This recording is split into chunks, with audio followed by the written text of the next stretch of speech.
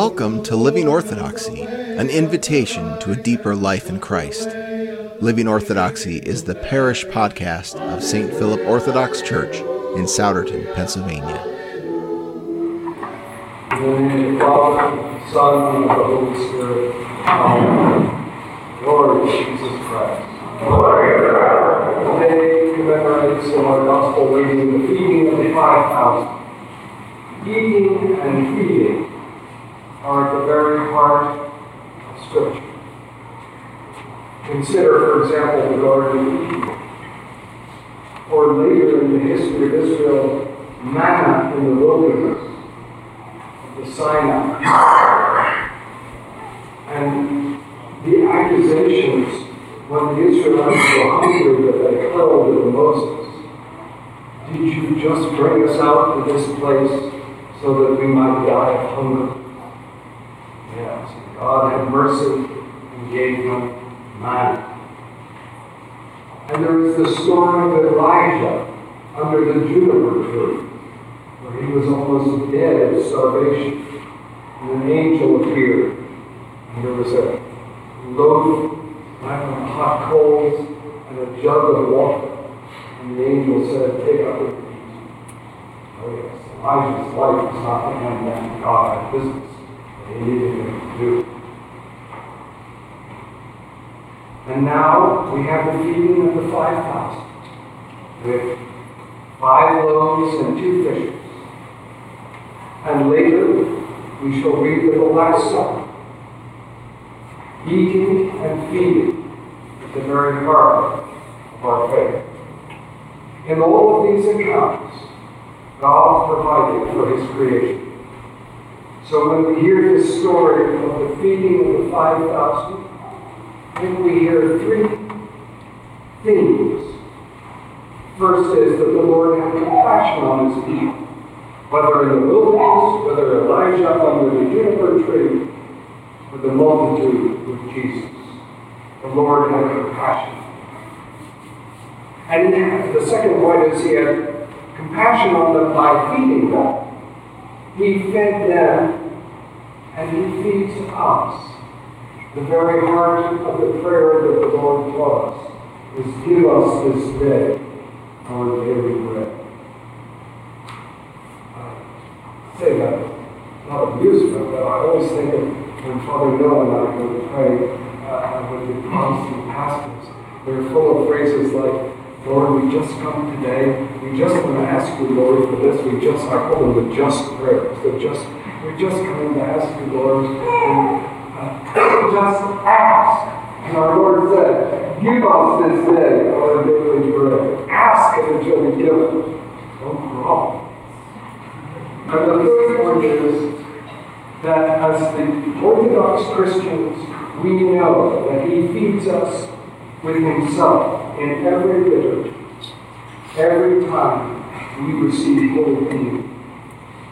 When we hear of the story of the feeding of the 5,000, we Orthodox Christians hear not merely a miracle story, but a Eucharistic story. In the Divine Liturgy, we are invited to the kingdom to feast at the supper of the Lamb. As the priest or the deacon will say just before communion, with the fear of God and in faith and love, draw near. In the liturgy, the bread that God gives us is not the bread that perishes, but the bread of life. Around 95 A.D., short that goes after the death and resurrection of Christ, 60 years, St. Ignatius of Antioch wrote, and I quote you, "I desire the bread of God, the heavenly bread, the bread of life, which is the flesh of Jesus Christ, the Son of God. And as I desire the drink of God, namely His blood, which is incorruptible love and eternal life." But why is this gospel story always read on a Sunday near the Feast of the Transfiguration? Eucharist is all about transformation, transfiguration, or to use the Greek word, metamorphosis. Just as flour, water, salt, and yeast together metamorphose, transfigure into bread, just as grapes can ferment, metamorphose into wine, so in Holy Communion we receive not only bread and wine, but the body and blood of Christ, transfiguring us into His own glorious Son. The Holy Eucharist is all about our transfiguration into the divine glory, which is Christ. Tertullian, a very early Christian, wrote that Christ is our bread, because Christ is life, and bread is life. As He said, I am the bread of life, come down from heaven. If anyone eats of this bread, he will live forever.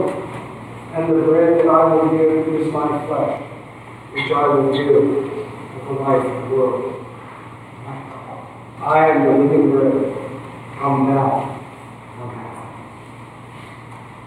Just as the story of the feeding of the 5,000 means little without a clear link to the Eucharist, so transfiguration, my brothers and sisters, means very little unless it relates to our metamorphosis in Christ.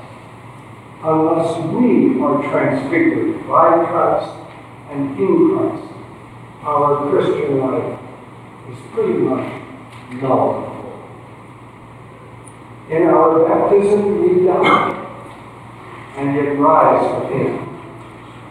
As we sing at the baptism from St. Paul's line, as many of you as have been baptized into Christ have put on Christ. Though we continue as flesh and blood, we crucified the old man daily, the old Adam, who lives or lived in us, that we may live in the new man, the new Adam, who is Jesus Christ. St. Paul writes, I am crucified with Christ. Nevertheless, I live, yet not I, but Christ liveth in me. And the life which I now live in the flesh, I live by the faith of the Son of God, who loved me and gave Himself for me. One last thought. We know that the Transfiguration has everything to do with the crucifixion. This moment of Christ's glory is directly related by His own words to His death on the cross. Now, that's another sermon for another time. The relation of Mount Tabor to Mount Calvary. But the theme of death is there. My question is, why is the Transfiguration where it is in the calendar? Why is it on August 6th, not the 6th? Why is it not in February? Why is it August? Well, my brothers and sisters, in a few days, we will celebrate the Dormition, the death and assumption into heaven of the Mother of God, followed on August 29th with the beheading of St. John Baptist. And on August 31st, our year comes to an end. On September 1, the Church's New Year begins. This month is the end. In this month, the Church directs us to consider our end as she comes to the end of her year. Oh yes, and I might point out that the blessing of fruits and now Assumption will do blessing of flowers and herbs. That's all death. It's all death. Please, on the garden. When the tomatoes ripe, That's what you need. Otherwise it just rots. It's ready to die. That's right.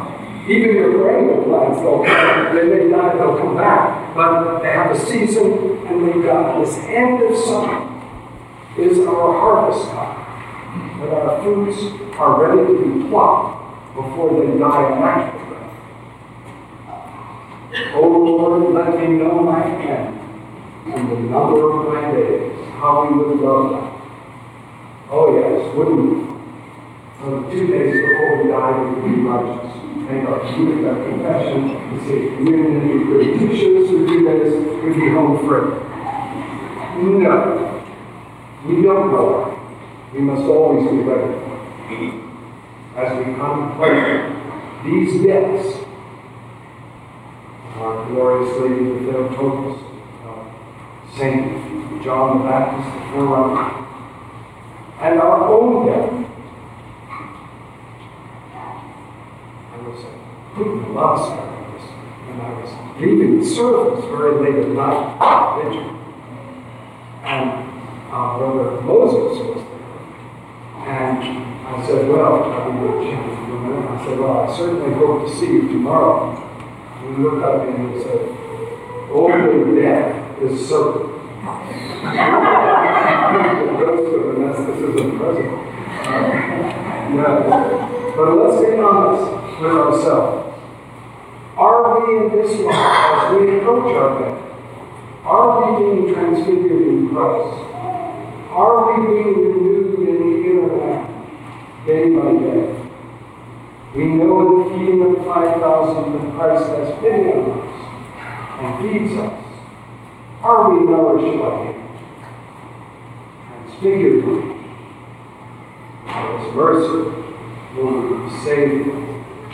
Pray that it may be so. Christ is in our midst.